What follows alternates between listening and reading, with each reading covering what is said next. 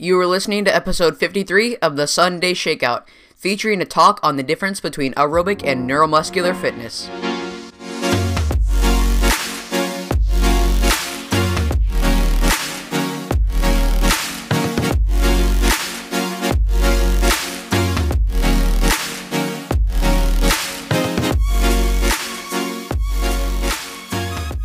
Hello and welcome to the Sunday Shakeout. I am your host, Nicholas. This episode features a talk on aerobic versus neuromuscular fitness. I will be delving into what aerobic and neuromuscular fitness both are, how to improve your neuromuscular fitness, and then how to know if you are more of an aerobic or a neuromuscular athlete. If you're new to the Sunday Shakeout, let me give you a quick rundown. This show is your go-to source for in-depth training analysis, valuable training tips, unbiased and reliable physiology and science, and so much more. Whether you're a beginner runner taking your first strides or an experienced runner aiming for new heights, the Sunday Shakeout provides you with the information you need to run faster, stay injury-free, and most importantly, stay happy on your running journey. So let's lace up those shoes, hit the road, and dive into the world of aerobic and neuromuscular training. Without further ado, please enjoy my guide to aerobic versus neuromuscular fitness.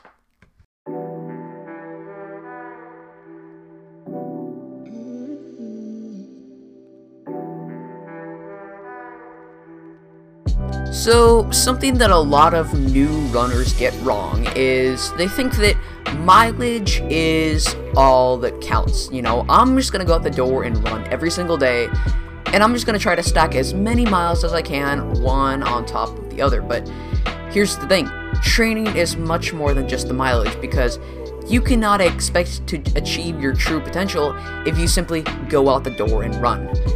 Maybe I'll add a few miles on every week, but overall, I'm just gonna go out and run. No, that is not the whole picture. See, you have to look at training like soup. Soup is a mixture of all of these ingredients, just like training, and if you forget to put an ingredient in the soup, or if you put in too much of a certain ingredient, then the soup won't turn out great.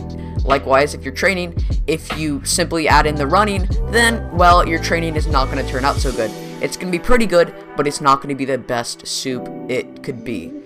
Because if all there was to running was going out the door and running, then everybody would be good. So today, I want to talk about the other element besides aerobic fitness, which, we all think of as running. I want to talk about neuromuscular fitness and aerobic fitness, how you train both systems, and then how you figure out if you are more neuromuscular or if you are more aerobic.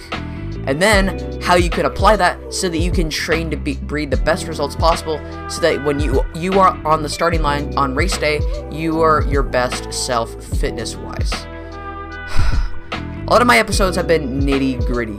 I've been talking about zone 2, threshold, VO2 max, mileage, long runs, all that stuff. But I think that for a lot of newer runners, that stuff can be confusing right off the bat. So today, I want to talk more broadly. I want to talk bigger picture, much more general. And hopefully because of that, the stuff I share today brings all of the pieces of the puzzle together. So let's just start by talking about aerobic fitness. When you look at all the top runners in the sport of running, whether that's Kelvin Kiptum, the marathon world record holder, Jakob Ingebrigtsen, the 1500 meter, Olympic champion, a whole bunch of world record holders in the distance events, all of those top runners are able to consume oxygen at a very high rate while running fast. In other words, they have a large aerobic capacity. But why is oxygen so important? Because it plays a direct role in releasing energy in the muscle cells. The muscles are also able to release energy without oxygen, or anaerobically. Now, the anaerobic system is suited for much faster efforts. The anaerobic system is great at providing lots of energy in the form of carbohydrates quickly to meet a spike in intensity. But here's the thing, the anaerobic system is very inefficient and it is short-lasting, and therefore, it is not what you need for long-distance running.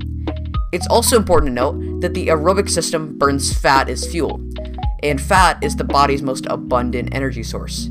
And so you could essentially run all day on fat because fat stores last for a long time.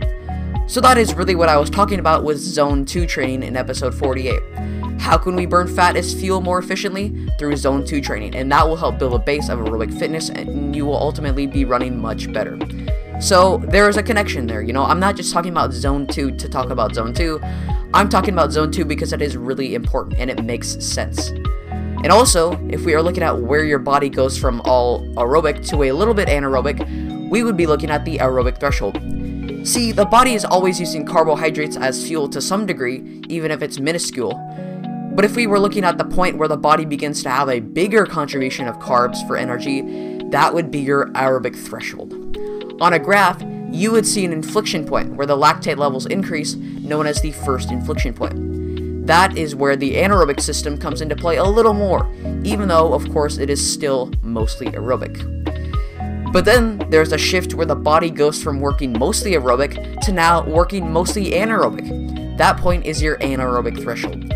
Your body goes from using fat as its primary fuel source to using carbs. On the graph, you would see another exponential increase in lactate, so we would just call that the second inflection point. It's very simple. So all this stuff is pretty connected, and I hope that my explanation here has tied everything together that I've been talking about on this podcast as far as intensities go. But how do you improve your aerobic fitness? Overall, you need to be doing low intensity zone 2 training about 80-70% of the time, maybe even 90 if you are a newer runner. And this low intensity zone 2 training will do a great job of improving your fat oxidation, your mitochondrial function, as well as your overall cardiovascular fitness and the efficiency of your heart and lungs. Those are all things that good distance runners have. Zone 2 is mainly easy, steady runs and long runs, and then you should probably be doing some work at the thresholds, and that is aerobic fitness. Very, very important. You probably heard all about aerobic fitness. Now let me take a drink of water.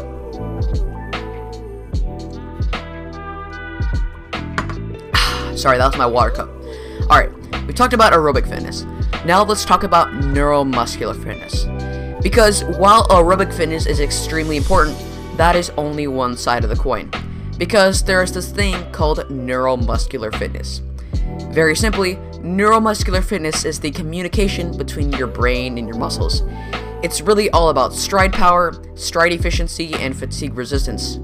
And so, if you can improve your brain-muscle communication, well then, you are likely going to see an increase in your power efficiency, running economy, and fatigue resistance.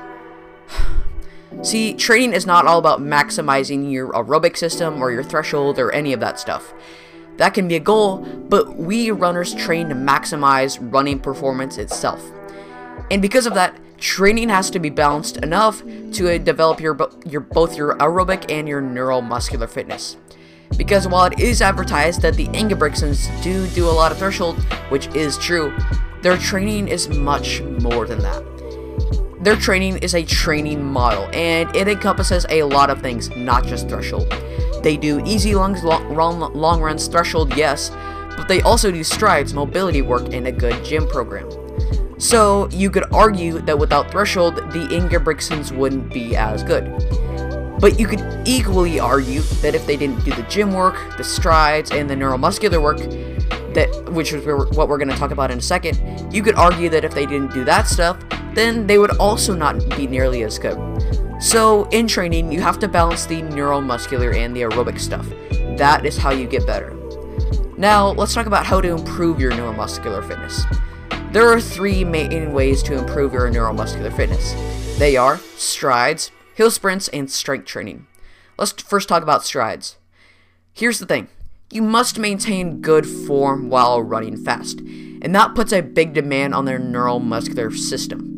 Therefore, running near maximal speed trains the neuromuscular system. This will optimize running form, running economy, efficiency, and even speed. And strides do just that. They run right near max speed. They're about 100-meter accelerations to 95% of your max speed. You do about 4 to 6 of them after your easy runs 2 to 3 times per week. Try maintaining good form, and that is a great way to work on neuromuscular fitness. It's a great way to get in a little bit of speed work. You know, Jason Fitzgerald calls it touching speed. You're not really necessarily going hard, because there's a difference between running hard and running fast. Strides do a good job of you running fast, but not necessarily running hard. And so strides, 100-meter accelerations, do 2 to 3 of them do 2 to 3 sets of 4 to 6 after you run 2 to 3 times per week, and that will do wonders for your neuromuscular fitness. You can also do hill sprints, which are all-out 8 to 10 second sprints up the steepest hill you can find. Hill sprints challenge the nervous system to generate high forces while resisting fatigue. They also stimulate form improvements linked to power generation and stride length, as well as increasing running-specific strength and power. So hill sprints are great, especially for beginners. They build power, strength, start with just 1 or 2, once or twice per week, and then build up over the course of a few weeks. And once you get to 8-second hill sprints, start to move up to 10-second hill sprints. That will also do great things for your neuromuscular fitness and your strength in general. See, these are sneaky things that you could add into your training. But strength training is something that I think is non-negotiable, and that is the last thing you can do for your neuromuscular fitness. See, strength training greatly reduces your injury risk, and it also improves your neuromuscular fitness, specifically by lifting heavy weights. With heavy weights, you are recruiting a lot of muscle fibers, and therefore improving your brain's communication to the muscles, which carries over greatly in running to maintain good form and resist fatigue. See, to improve neuromuscular fitness, you need to get in the gym with heavy weights. Not super heavy, but think about explosive and complex movements, like squats, lunges, deadlifts, and overhead presses, as well as proprioceptive training, which is all about, unstable environments. And that includes single leg exercises, and all of that will greatly help your neuromuscular fitness. You will feel much more efficient and sharp when you run, and you will have a much better time resisting fatigue. Now, let's get into the second and final part of this episode, which is talking about whether you are an aerobic or a neuromuscular runner, or as Greg McMillan likes to call it, a speedster or an aerobic monster. Or, I think it's an endurance monster, my bad, Greg McMillan. So, let's get into this topic. Aerobic workouts, like we talked about, are stuff like threshold, half marathon, marathon work. And then we've talked all about neuromuscular training. We've talked about hill sprints, strides, strength training, but the thing is, those aren't really workouts. Those are like things that you do after your runs. Strides, hill sprints, strength training, that's all really important, and they should definitely be added into your training, but they are not workouts. But there are specific workouts, race-specific workouts. And race-specific workouts, it's all about hitting race pace. It doesn't have to be super hard, but it's about doing it 3 to 4 weeks out from race day. And specific workouts really do a great job of priming the nervous system for racing. It's a culmination of aerobic and neuromuscular training. There are some athletes that I like to call neuromuscular athletes. And neuromuscular athletes need race-based training at least 4 weeks out from race day, and normally every 2 to 3 weeks throughout the season. Again, it doesn't have to be hard, but these neuromuscular athletes perform much better after these specific workouts. However, there are also some people who do better with only aerobic training and strides, or hill sprints, and those would be aerobic athletes. Now, when aerobic athletes do specific workouts, their nervous system can often get fried, they can get sore and exhausted, and they don't race well. So, it's really important to know what type of runner you are, either aerobic or neuromuscular. Aerobic athletes generally need less intensity and higher mileage, because when they do a lot of workouts, they don't directly correlate to race performance. And if that's the case, that's a sign that you are an aerobic athlete, because you're doing a lot of training with not a lot of intensity. Let's say you're an aerobic athlete, right? We're doing a lot of threshold, mileage, right? But then there are also neuromuscular athletes, and that is the other side of the coin. And they love doing short track workouts. That is what they thrive off of. And see, that is the complete opposite of aerobic athletes. And so, it's really key to just know where you are, and there are some keys that you can look out for. Aerobic athletes generally do better off of less races, aerobic work, and strides. Hard workouts don't generally correlate with good race results. So for example, if you are training for the mile and you do 8x400 at race pace in 80 seconds per repeat, that doesn't mean that you're necessarily going to run 5:20 per the mile, which is what 80 seconds per 400 correlates to. Neuromuscular runners, on the other hand, do better with more races and more hard workouts to get in a rhythm. So there's a bit of a contrast there. But it's important to note that you aren't just one or the other. You are not just an aerobic or a neuromuscular runner. Neuromuscular runners rely on running economy, and aerobic aerobic runners rely on threshold, but neither type of runner should ignore the other type of training. Let me take a drink of water. For example, the Ingebrigtsens are much more aerobic oriented, and they do a lot of threshold, but they still do strides and hill 200s. It's not just one or the other. Likewise, a 10-miler neuromuscular runner does a lot of specific work, but they would still do threshold, long runs, and aerobic workouts.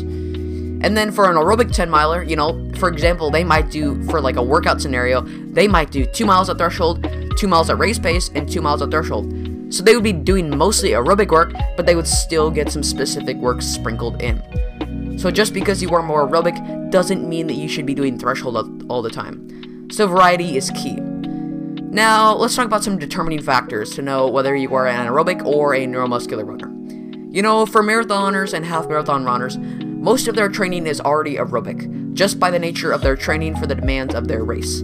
So for them, to determine if they are aerobic or neuromuscular, I would say they need to try some shorter races, like the 5K. Try to do many of these 5Ks in a row, like in the competition phase every single Saturday. And if you start to drop off by the 4th one, you are probably an aerobic runner. And so if you are an aerobic half marathon or marathon runner, doing threshold, half marathon, and marathon pace work, that would give you the most benefit. But for neuromuscular half marathon and marathon runners, it becomes a little more difficult. But I think that in this case, intensity would be the key. I think that it would be best for you neuromuscular marathon or half marathon runners to do a modified session within the long run. You should probably be doing that like every other week instead of increasing the mileage. For example, you might do 16 miles easy the first week, but then the next week you would do a session or a progression run of 5 minutes marathon pace or half marathon pace and 5 minutes off. But don't be afraid to do hard workouts and fail within the specific work. Alright, there are 2 more things that I want to just briefly discuss before we close out this episode. The first thing is, do shorter races and have variety with the races you race. Don't be doing marathons all year long. Maybe you do 1 season of marathoning per year, and then you do 1 or 2 other seasons of shorter races like 5Ks and 10Ks. Because if you fail a marathon, it's not like you can come back again next weekend and try again. Your body's trashed. But if you have a bad 5K or a bad mile race, you can simply come back again and do one next week. You just can't do that with the marathon. So do shorter races and have some variety. The second thing is, along the lines of variety is key for training sessions and races. Because the longer you go, the less muscle activation you get, and so you put a lot of stress on the Achilles and the plantar fascia, the knees and the hips. It's almost like your muscles go dormant, and so there's just this constant stress on passive ligaments and joints and tissues and all those things. And so you really got to dial in the things around the training. The strength training, the strides, the hill sprints, the activation routines, and that will wake the muscles up and you will be able to run much better. And then to prevent this from even happening in the first place, you should probably do some workouts. Don't just be running out the door every day. Don't just be doing threshold. Do some stuff to open up the legs, do some strides, do some hill sprints, do some specific work. And when the muscles are woken up, and when you do those workouts, I guess you could say there will be a lot less stress on passive joints and ligaments, and so your running will be a lot better. But that's all I got. Thank you for listening to episode 53 of the Sunday Shakeout. I hope this episode was really insightful, and I think this is actually the 1-year anniversary of this podcast, which is actually pretty incredible. Yes, I know there are 52 weeks in a year, but I believe that the first time I posted, I actually posted 2 episodes in the same weekend, so this is the 52nd week, which is 1-year anniversary, so happy Sunday Shakeout, everybody. This is pretty crazy. I was listening to some of my episodes, and some of my friends were this past week, and they were like, dang, your voice has changed a lot since, episode 2, even episode 30, my voice has kind of changed a bit, so I find that kind of funny. I guess I'm going through it right now, but that's interesting, and I'm pretty happy with where this podcast is going right now. I think that I'm producing some really good content. Last week was a little bit shaky, but I think that this week's going to get us back on track. So I'm pretty happy about all this stuff. I have a whole bunch of new content lined up for you guys.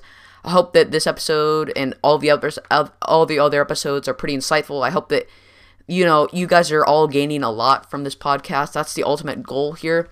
And I just want to thank you all so much for the support, the continued support over this past year. You guys are the ones who really do support me and keep the lights on. You guys are the ones who keep me motivated when I look at my Spotify analytics every day. We just hit like 2,400 plays, which is pretty cool. So I'm just really ecstatic for where this podcast is going, and hopefully someday, I'll be able to get a sponsor and all that stuff, but for now, I'm just enjoying the moment. So if you enjoyed this episode of the Sunday Shakeout, please consider following or subscribing to this podcast on Apple Podcasts or Spotify. I would also greatly appreciate a review in Apple Music, Spotify, or anywhere else you find your podcasts. Again, thank you all so much for your continued support over this past year. Hopefully we can keep on doing it for 2, 3, 4, 5, however many years. Thank you for your participation down in the polls below. In fact, there's somebody who selected that they wanted this episode this week, so I'm choosing this episode, Neuromuscular versus the Aerobic System. Very important stuff, and I hope that you all can take some stuff away from this episode. But, if you have any questions regarding anything running, feel free to reach out to me at thesundayshakeout@gmail.com, and I will get back to you as soon as possible. But hope you all really enjoy your day, and peace out. This is the Sunday Shakeout.